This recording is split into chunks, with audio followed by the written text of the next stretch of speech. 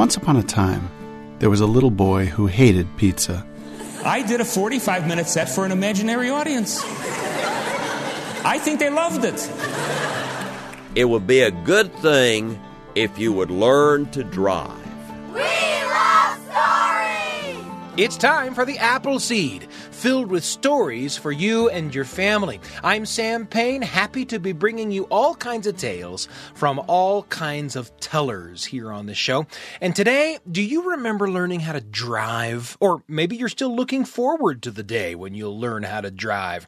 And in a story today, you're going to hear from Donald Davis about how his mother learned to drive. It's an extraordinary adventure in driving.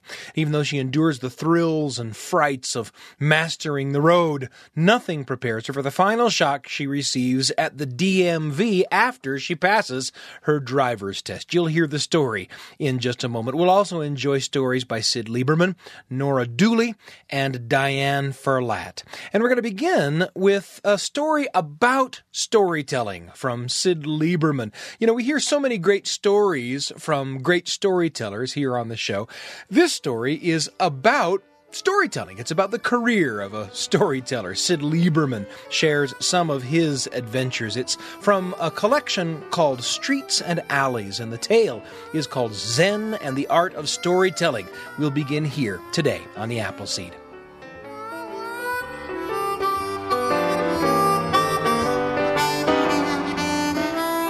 I remember saying to Mr. Hansen on the phone, I don't think storytelling's right for this event.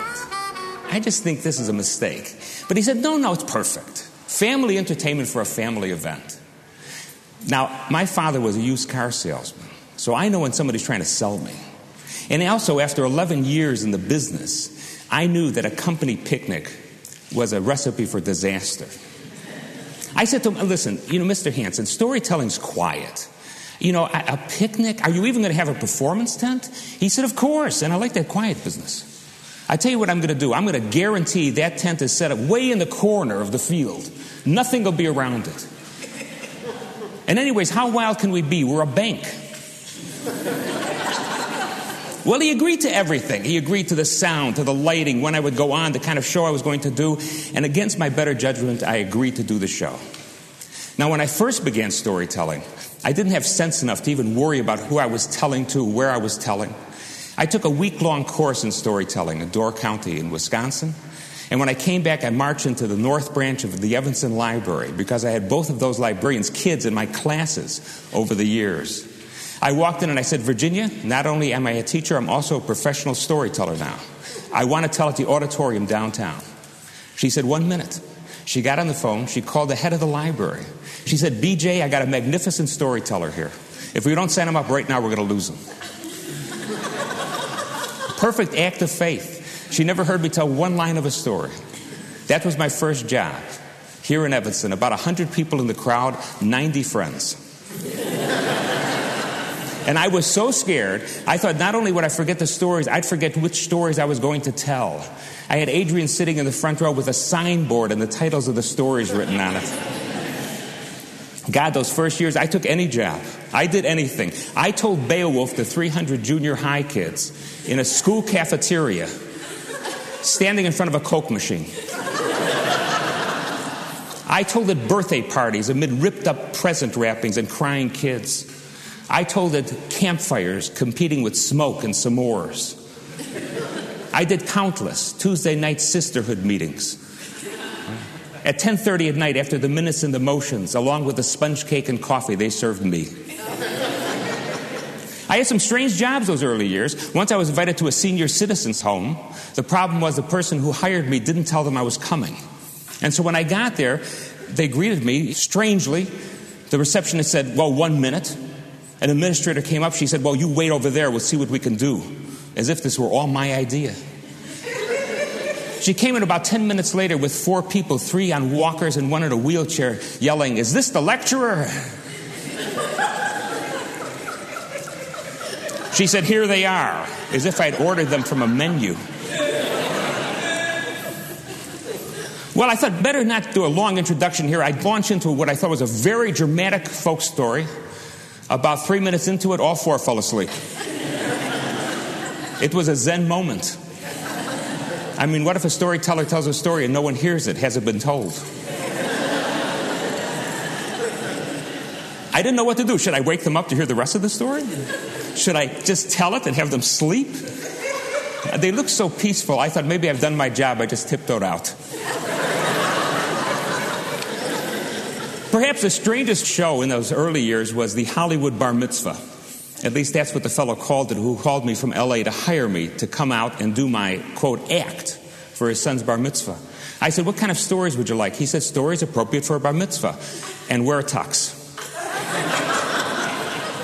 The invitation came in a plastic champagne bottle with confetti.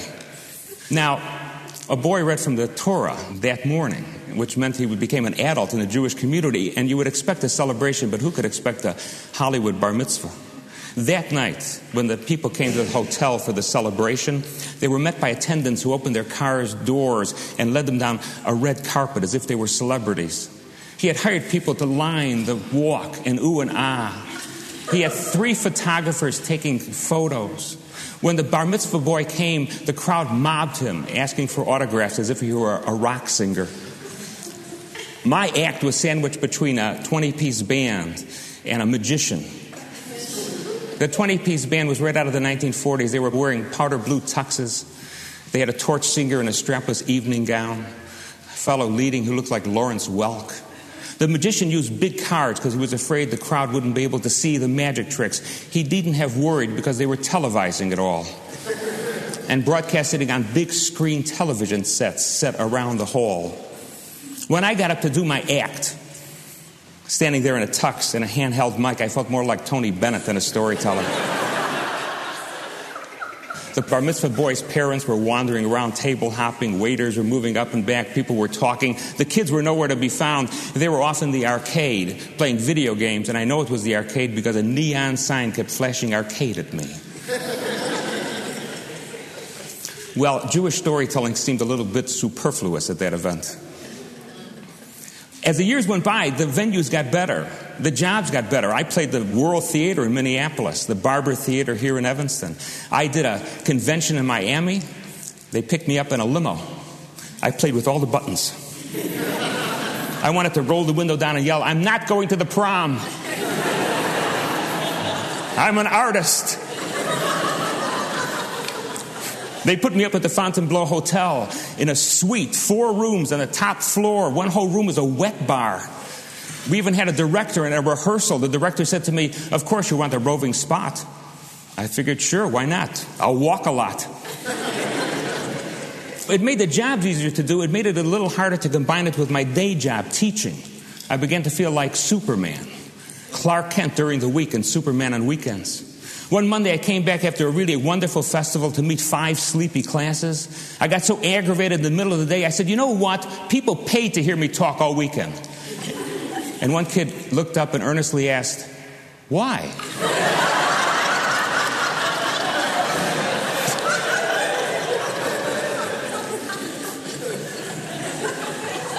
By the time I got to the picnic, I convinced myself everything was going to be okay. The guy agreed to everything I had said. It was a bank, conservative. The tent was going to be way off on the side.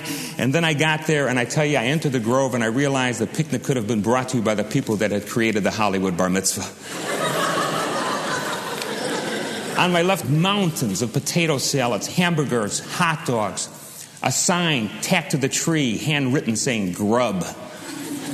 On my right, a calliope whining off-key circus melodies. And that was to accompany the horses and the camels and the elephants that were giving kids rides around the grounds. The grounds were awash with jugglers and mimes. There were tents everywhere, a fortune-telling tent, a face-painting tent, a haunted house tent, an eating tent, a zoo tent. Out in front of the zoo tent, a very bored-looking woman stood with a snake wrapped around her neck. I was standing there surveying the scene when Hansen arrived, smiling at me as if I'd come for a bank loan. He said, "So what do you think?" pointing at what looked to me like Walt Disney done by Ken Russell. I tried to be polite. I said, "It looks like they're enjoying themselves." He said, "Follow me. I'll take you to the performance tent." And he headed to a tent directly in the center of the picnic. I said, "Mr. Hansen, I thought you said the tent was going to be off in the corner." He said, "Well, we had a little problem."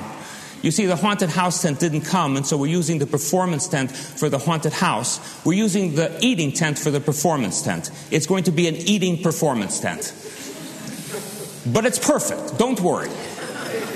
Now, when we got in there, an accordion quintet was just finishing. He said, try out the stage. You'll see, you'll like it, you'll like it. I was clomping around up on the stage. There were maybe 100 seats in front of this small stage, in the back picnic tables for people who didn't want to eat outside. He said, we have one problem. The problem is you're not on the schedule. So no one knows you're going to do the show.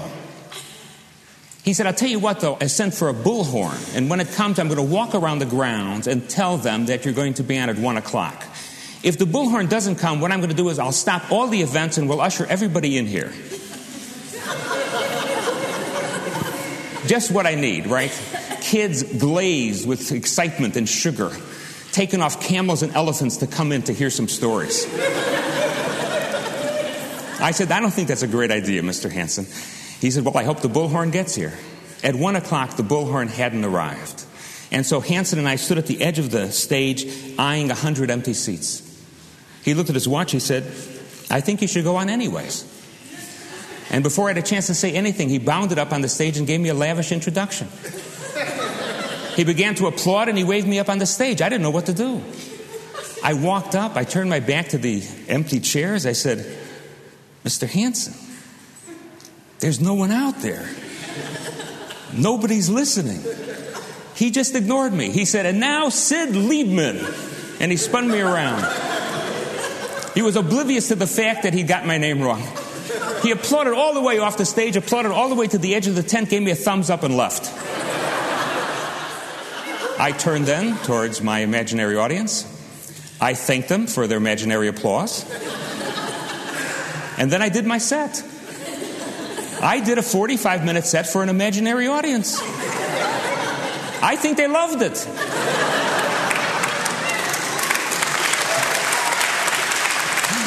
I stopped at all the right spots for laughter. I milked the sad moments for tears.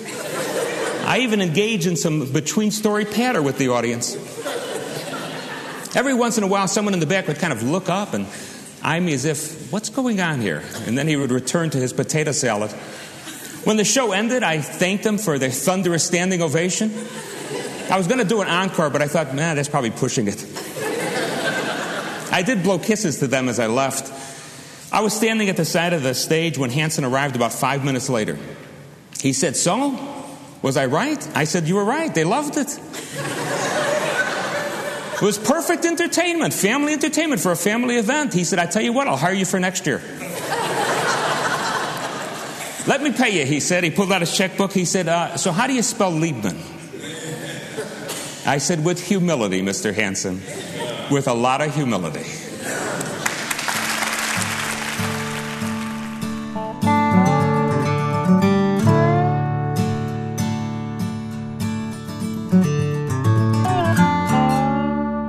Zen and the Art of Storytelling, told by Syd Lieberman here on the Appleseed. There's a lot coming up. Stick around. You're going to hear a story from Donald Davis about how his mother learned to drive. That's coming up. I'm Sam Payne. You're listening to the Appleseed. We'll be back in a moment. Welcome back to the Appleseed. Here's Sam Payne. It's great to have you back with us on today's episode of The Appleseed. Before the break, you heard a story from Syd Lieberman, a story about some of his adventures in storytelling, a story called Zen and the Art of Storytelling. Up next, here's a story from the great storyteller Donald Davis. It's called Mama Learns to Drive. Donald Davis's mother didn't even get into a car until she was an adult. And finally, at age 25, it looks like it's time to learn to drive. But of course, when she does learn to drive, it becomes a family adventure that eventually turns into a source of inspiration for Donald. But we'll let him take it from here. Donald Davis with a story called Mama Learns to Drive, here on the Appleseed.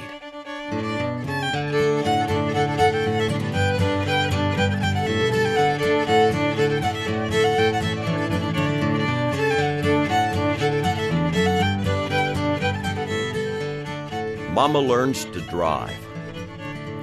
My mother, Lucille Walker, later to be Davis, grew up on a little farm in the Smoky Mountains in North Carolina. Her father, Grady, and her mother, Zeffie, farmed with mules and horses and oxen. My grandfather never learned to drive until he was 65 years old. After that, he drove 30 more years, and he died when he was 95, getting into his truck to go bowling at the bowling alley.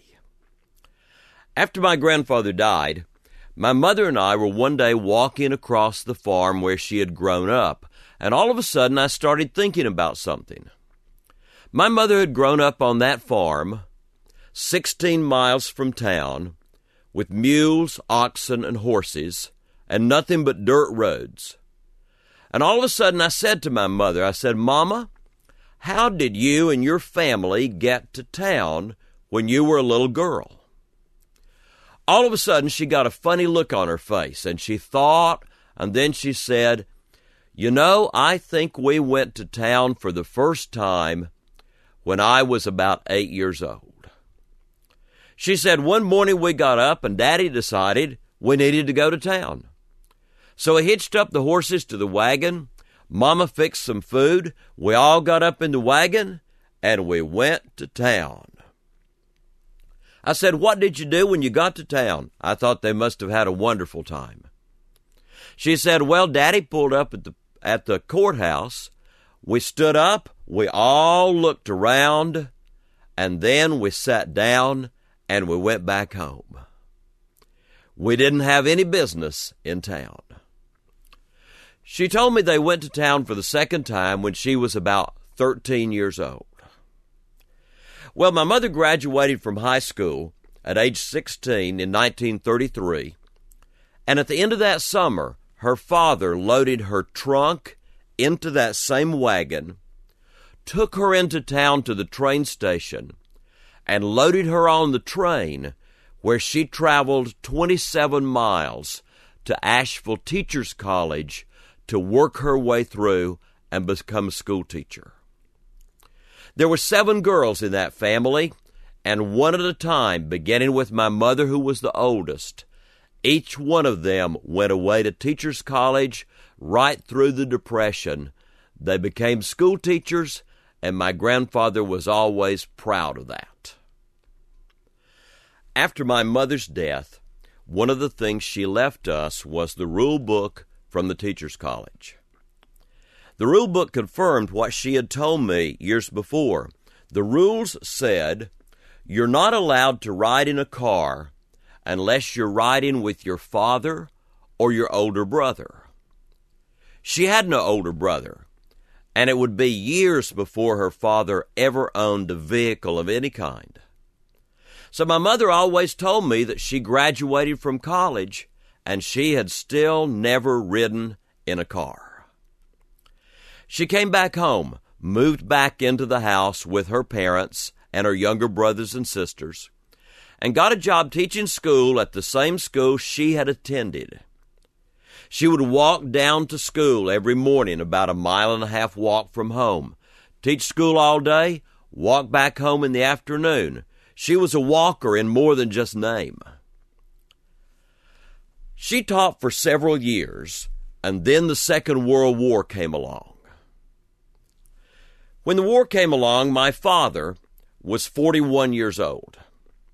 He tried to volunteer to be in the Army. All they told him was that he was too old, and besides that, even if he hadn't been too old, he had a crippled leg. But my dad had spent his early years camping and hiking and hunting and being a scoutmaster. And so for his community wartime service, my dad was trained and taught Red Cross first aid classes. Part of that job was to travel around to all the schools in rural areas and teach first aid classes to the teachers and to any parents who wanted to come at night, so that if the war came close to home, we would know how to take care of one another. Finally, time came for my dad to teach the class at Fines Creek School, the school where my mother taught. I'm not sure whether it happened on the night of the first class or whether it took more time than that. But one night, my daddy offered my mother a ride home after class. My mother got in his 36 Plymouth, and I think they just kept going. She fell in love with her first car, and luckily for me, it happened to belong to the man who would become my daddy. When my mother and dad ran away and got married, they ran about 1.5 miles from Fines Creek to Lower Fines Creek. In a year or two, my brother and I started to come along and make a whole family. And when we were little guys growing up, my mother took a vacation for several years from teaching. She didn't teach school from the time I was born until I got to the 2nd grade, and my little brother Joe was in kindergarten. Now that we were old enough to go to school, my mother announced to my daddy one day that she would like to go back to teaching school because, after all, she had worked her way through college and she was ready to do that for the rest of her working life. My dad said that's a good thing. It's a good thing to be a school teacher. It's a fine thing. But he said, you know, Lucille, the world has changed. And if you're going to go back to teaching school now, it would be a good thing if you would learn to drive. So my mother, now 25 years old, never having ridden in a car until she got in my daddy's car in her early 20s, my mother was going to learn to drive. There was nobody to teach her except my dad. There was nothing to do with us, 2 little boys, ages 5 and 7, but to let us ride in the back seat of the car and help. And so here we go, in a now 1948 Plymouth, 6-cylinder, straight drive with a clutch, headed out for the driving lessons. It was a wonderful thing to watch. Here was my mother. She had a grip on the steering wheel that was so hard that steering wheel had finger impressions in it when we traded the car 2 years later. Here was my daddy sitting in the front with a big grin on his face, trying to explain to her with his logic how to work 3 pedals with 2 feet, and she couldn't quite get the math to come out right. I was sitting in the back seat watching everything. My little brother was the rest of the show. In those old days with no seat belts, he was not sitting up in the car seat. No, he was down in the floorboard of the back seat on his back, kicking the back of her seat as hard as he could with both feet, with every breath screaming, "Don't let her drive. Don't let her drive. She's gonna kill us all. She's gonna kill us all." If I didn't believe in miracles before that, I would have come to believe in miracles when I thought later about how my mother learned to drive. Somehow she did it through all of that help. Finally, the day came when my mother told my dad that she thought she was ready to go take her driver's test. He told her he thought she was ready too, but before she went to take the big test, they needed to do one more thing. He said, "We need to go drive through Hazelwood." Hazelwood was a tiny little industrial town right on the edge of Waynesville where we grew up. Hazelwood had a furniture factory by the railroad track. And then Main Street passed through a little business district about 2 blocks long, past a few houses for another block or so, and then Main Street started up a long hill to one of the only red lights in Haywood County, a red light where even if it was green, you had to decide whether to turn to the left or to the right.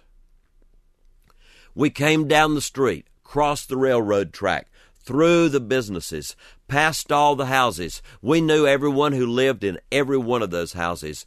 Up the hill, and the light was green. My mother turned left and headed toward home, and all of a sudden my dad said, "Do it again." We circled around through Hazelwood for the second time, went up the long hill again, and the light was green again. And my mother turned left toward home, and then my dad said, "Wait a minute, do it again." We circled around through Hazelwood for the third time, and this time as we headed up that long hill, my mother's luck ran out. The traffic light was red. So there we sat at the top of the hill, the red traffic light getting ready to turn green. My mother with a death grip on the steering wheel, both of her legs locked. Her left leg holding the clutch pedal flat against the floorboard. She would have pushed it through the floor if she could have pushed any harder. Her right leg locked with her foot on the brake pedal, mashing absolutely as hard as she could, and her eyes were closed because she was in prayer. She was praying that the second coming would occur before the light turned green, and that if somehow Jesus didn't get back in time, that her feet would know what to do. My dad had the biggest grin on his face I had seen all the way through the driving lessons, and for one moment, either captivated by fear or humor, my brother had stopped kicking and screaming. All of a sudden, the light turned green and everything fell apart. My mother's prayer was half answered. One of her feet moved, and the other one stayed where it was. Her left foot stayed flat on the clutch against the floor, holding the Plymouth out of gear forever. Her right foot came off the brake pedal, hit the accelerator, and the accelerator now went to the floor, and the Plymouth, running wide open, started rolling backwards down the hill toward the middle of Hazelwood. And all of a sudden, my brother Joe started kicking and screaming, "She's killing us! She's killing us! She's doing it! It's happening! She's killing us! We're gonna die right now!" And here we rolled faster and faster backwards toward the middle of town.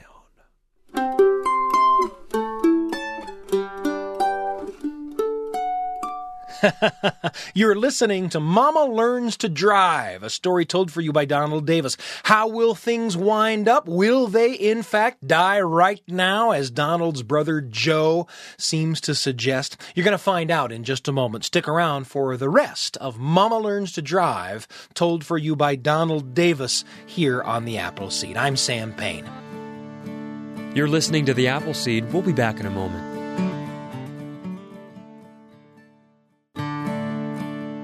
Welcome back to the Appleseed. Here's Sam Payne. It's great to have you back with us on today's episode of The Appleseed. Before the break, you heard the beginning of a story called Mama Learns to Drive, a story told for you by Donald Davis about how his mother, who had never even ridden in a car until she was an adult, learns to drive with her husband, Donald's father, in the car, and also Donald and Donald's brother Joe. They've just run into trouble. Donald's father has made her drive over to the neighboring town and drive through some traffic and encounter traffic lights and navigate what it's like to stop at a red light and then go again when the light changes.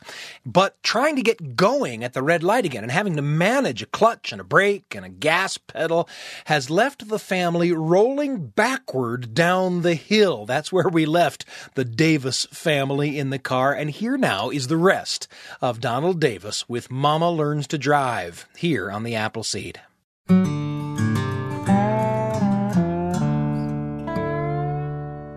Luckily, there was no traffic in Hazelwood.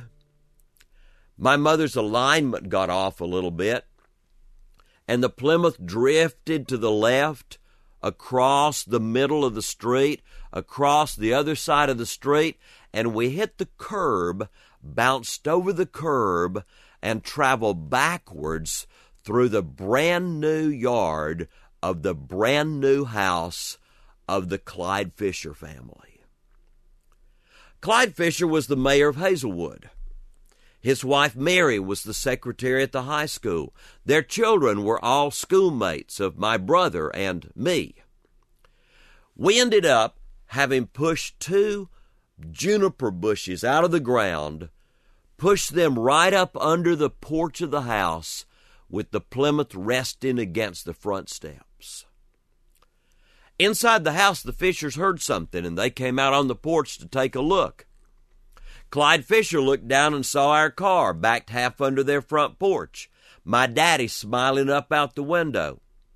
He said, "Well, Joe, what are you doing out here?"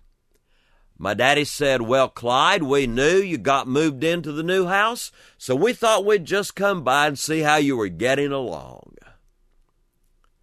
I do remember that my daddy ended up driving the car home that day. Well, a few days later, my mother decided the day had come, and she got a ride with one of her sisters. She didn't want my daddy being there.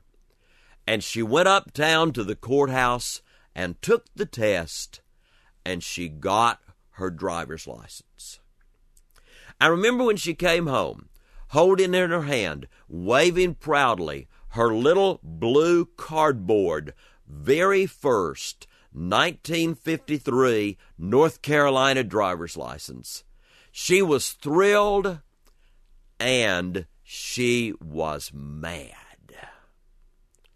My daddy said, "Well, looks like you got it." She said, "I did, but you didn't tell me." He said, "What, did they make you parallel park?" She said, "Of course, but I can do that." "But you didn't tell me." He said, "What, did they make you start off on a hill?" She said, "Yes, but I can do that." "But you didn't tell me." He said, "Okay, what did I not tell you?" She said, "You didn't tell me they were going to ask me how much I weighed. And when I told them I didn't know, they pulled out some old scales that didn't half work, and I had to stand on those scales right in the middle of everyone who was there."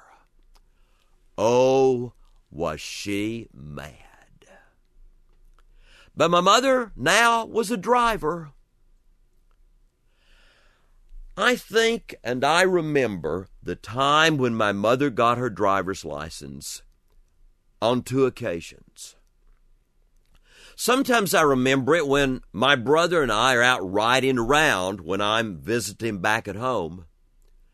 And all of a sudden, without realizing where we've wandered, one of us figures out we're riding through Hazelwood. And all of a sudden, the person who figures it out first will say, "She's killing us, she's killing us, she's killing us." But the other time I remember comes at those times when no matter how old I am, I still have to learn something new, whether I want to or not. And at first, I try to give up.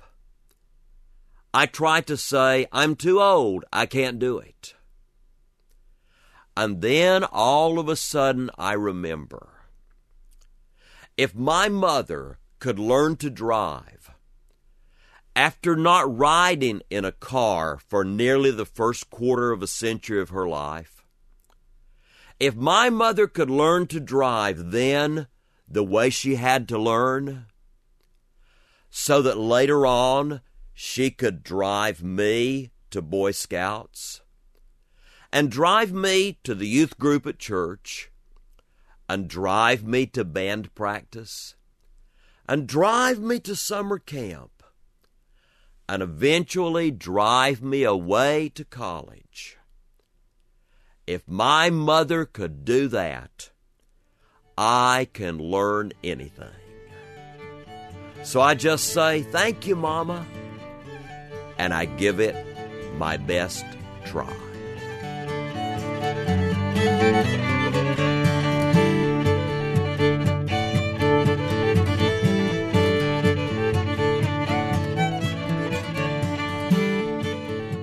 Mama Learns to Drive by Donald Davis. Having learned to drive myself, that story brings back memories for me. Maybe it brings back memories for you too. And we always hope that the stories that we bring you here on the show spark the kind of memories that you can share with the people that you love around the kitchen table or the living room. That kind of storytelling makes for memories that last a lifetime. Up next, here's a story called Simply Guido. It's a story from Norah Dooley from a collection of Italian folk tales. You'll enjoy this tale. Here's Norah Dooley on the Appleseed.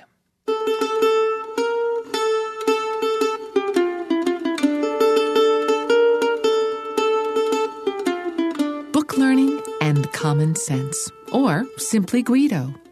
Once, a long time ago in Italy, there were 4 boys who grew up to be men and stayed friends. They lived in a little town far from the capital city. 3 of these men were scholars, and the 4th, well, he was simply Guido. He never studied a thing from a book. He knew how to read the clouds and read the stars, and from the flights of birds to the crawling of the ants to the opening of a flower, there was not much that escaped his notice. Guido knew his world and was always learning. So it was with his friends. They were always studying, and they studied long and hard and were doctors of learning while they were still young. These 4 men were friends for life, they would always say. They met every evening in the piazza to enjoy a stroll and a chat. One evening, as the 4 friends were sitting by the fountain, one of the scholars said, "You know, I've spent all my life studying, but everything I know just from books. I don't know really if my knowledge works out in the real world." "But yes," said another of the scholars, "I have felt exactly the same way. I feel that I need to test my knowledge.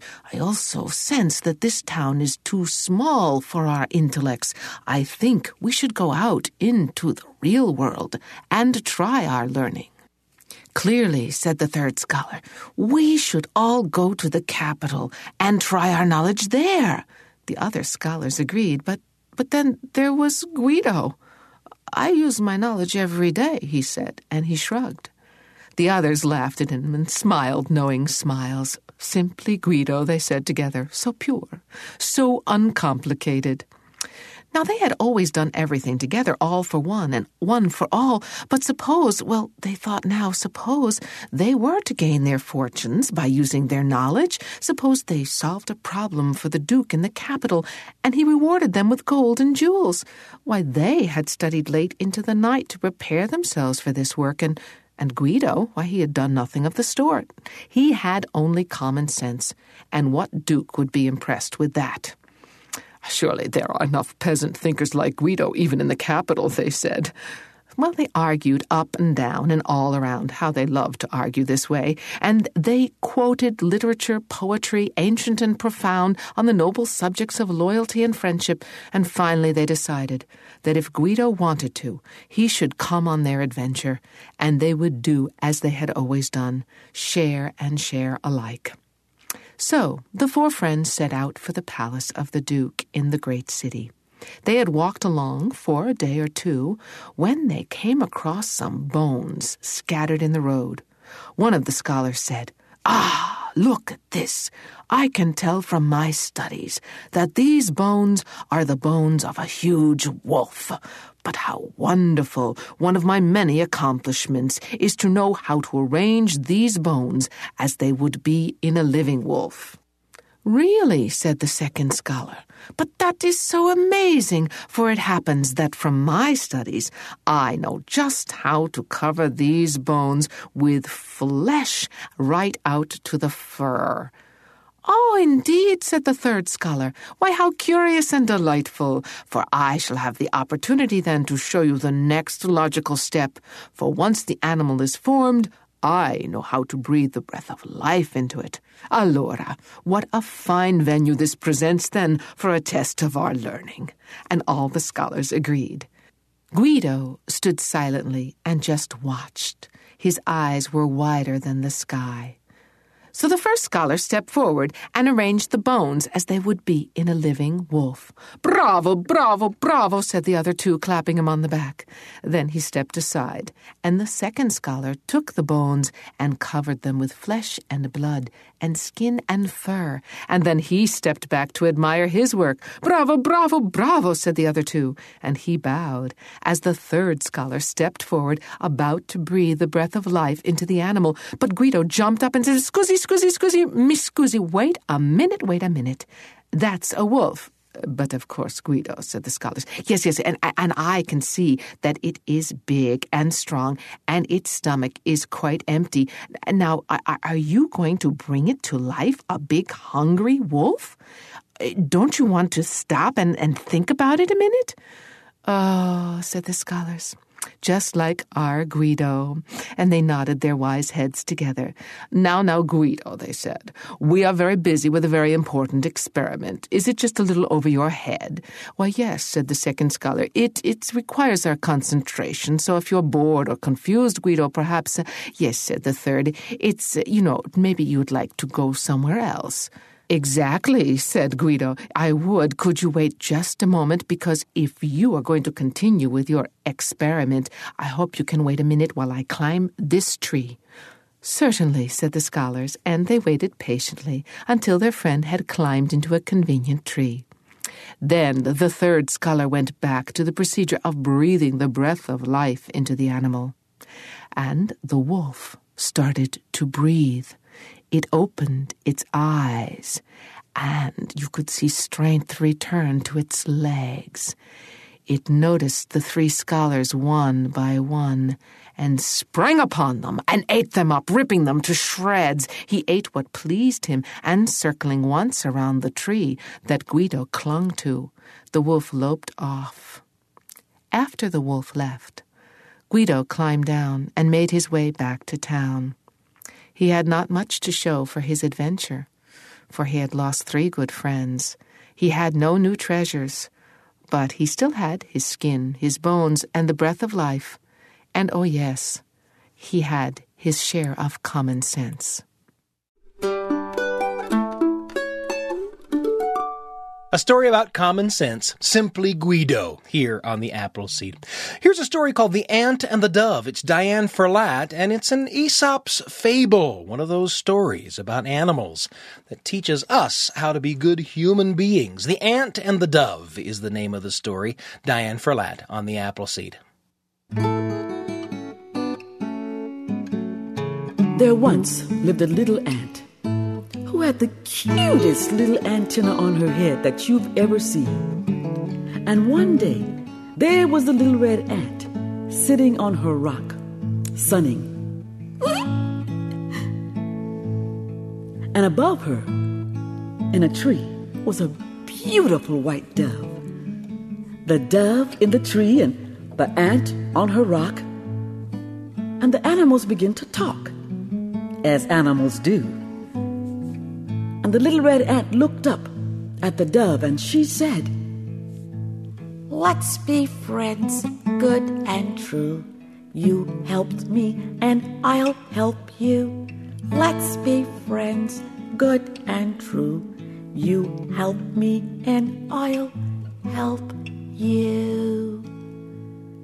And the white dove looked down at the little red ant, and she said,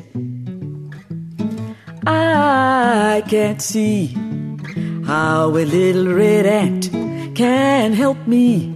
I can't see how a little red ant can help me."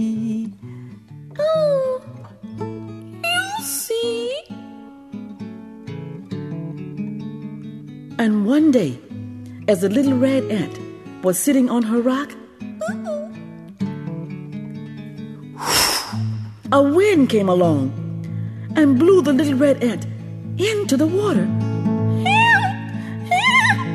Help! Somebody help! Help! And the dove looked down and saw the little red ant drowning. The dove plucked a leaf and dropped it into the water, just in time for the little red ant to climb aboard and float to shore. And the little red ant, she crawled across the grass back to her rock. That was close! And the little red ant, she looked up at her friend the white dove and she said, You're my friend, good and true. You helped me, now I'll help you. You're my friend, good and true. You helped me, and I'll help you. And the white dove, she looked down at that little red ant and she said, I can't see how a little red ant can help me. I can't see how a little red ant can help me. Oh, you see? Oh, and one day it happened.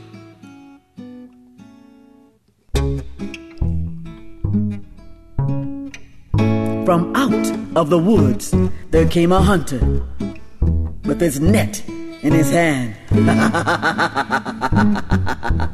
Doom, doom, doom, doom, doom, doom, doom, doom, doom, doom, doom, doom, doom, doom, doom, doom, doom. Ah, what is that I see up in that tree? Oh, a beautiful white dove. Oh, what a delight. You will be my dinner tonight. And the hunter, very carefully and very slowly, with his net in his hand, headed for the tree to get that dove. But when the little red ant saw the hunter, she said, Oh no! That's my friend! And the little red ant jumped off her rock, across the log, ran across the grass, under a leaf, and up the hunter's pants leg. And with all her might, she gave him a little bite. And the hunter leaped in the air, dropped his net, and the dove flew away, free as a bird should be. And the little red ant went under the leaf, across the grass, over the log, and back on her rock. That was close! And the little ant looked up for her friend the dove, who came flying down and landing on a branch. And the dove looked down at the little red ant, and she said, Oh, now I see how a little red ant can help me. Now I see how a little red ant can help me. Yes, now I see how a little red ant can help me. Now I see how a little red ant can help me. Help me. Help me. Help me.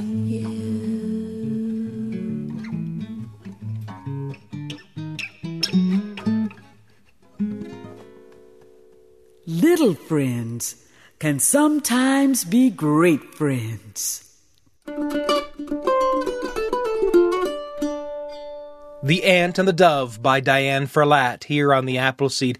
Let's wrap up with a story that'll bring back memories for you. I never felt the way that the boy in this story feels about pizza, but I've been on both the kid's side and the dad's side of the conversation, outlined here in this story by Mark Binder, called The Little Boy Who Hated Pizza. Happy to wrap up with this tale on the Appleseed.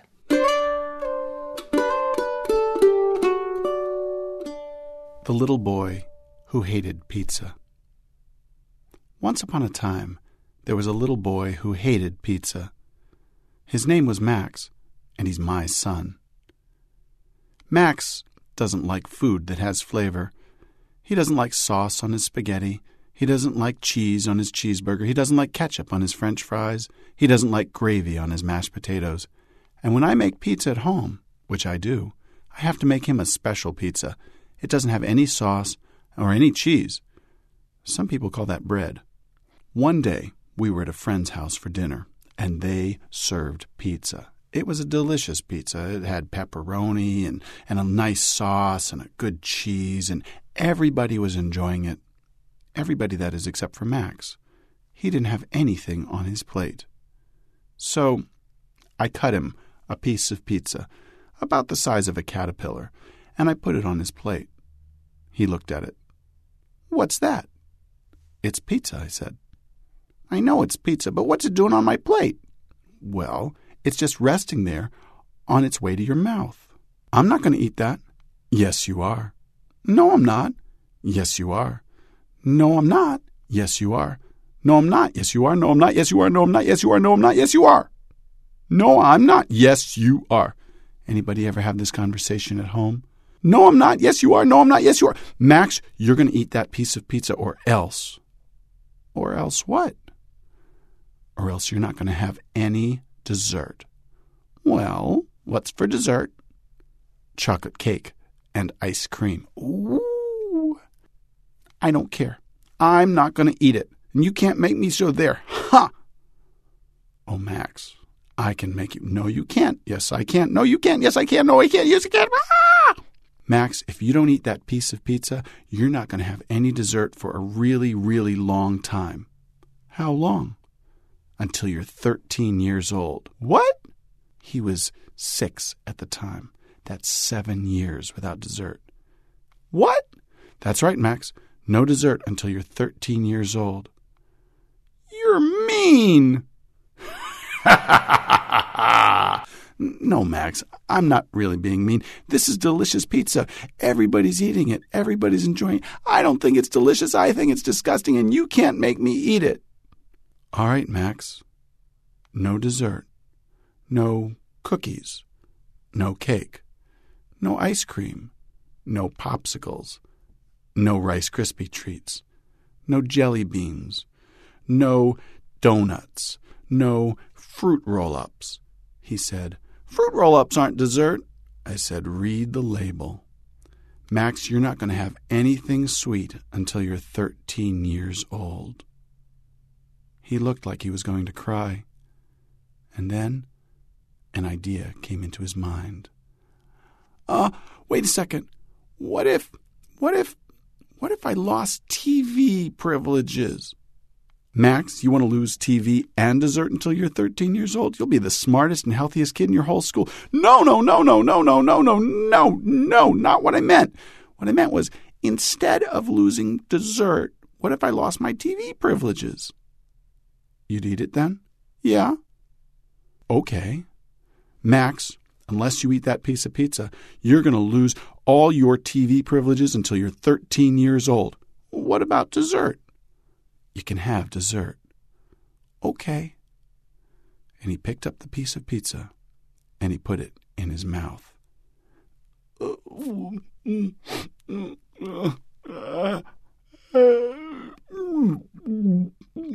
No faces.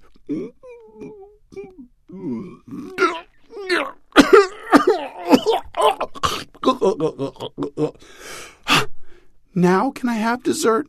"Well, Max, wait a second. How was it?" Well, The sauce and the cheese and the pepperoni were all disgusting, but the bread part was okay. Now can I have dessert? Okay. And so he had a piece of chocolate cake and a bowl of ice cream on 2 separate plates, and to this day he refuses to eat pizza. The Little Boy Who Hated Pizza. Wrapping us up today on the Appleseed. Great to be with you and to share stories from Diane Ferlatte and Norah Dooley and Donald Davis and Syd Lieberman. The Hour was written by Alyssa Mingorance. Our producer is Jeff Simpson. Our audio engineer, Stuart Foster. I'm Sam Payne. Find us online at byuradio.org/Appleseed or Google the Appleseed Podcast and subscribe for something new just about every day here on the show. We'll see you next time. Thanks for joining us for an hour of stories, music, and conversation made for you and your family and brought to you by the Appleseed. The show is a production of BYU Radio. We'll see you next time. Hi, this is Sam again. If you're new to the show, we're grateful that you're with us and hope that you and your family enjoyed today's stories. Now, if you like the Appleseed, you'll enjoy some of the other programs produced by BYU Radio. Talking here about The Lisa Show with Lisa Valentine Clark and her co-host Richie T, a show that will brighten your day with all sorts of terrific conversations. You'll love Top of Mind with the Gracie Award-winning host Julie Rose, conversation about topics of the day presented in a way that will make you think and stimulate conversation around your dinner table. And Constant Wonder with Marcus Smith, bringing you every day a reminder to be awestruck by something you never thought about before. There's something for everyone in your home, and they're all available as podcasts from BYU Radio. I'm Sam Payne, and we'll see you next time.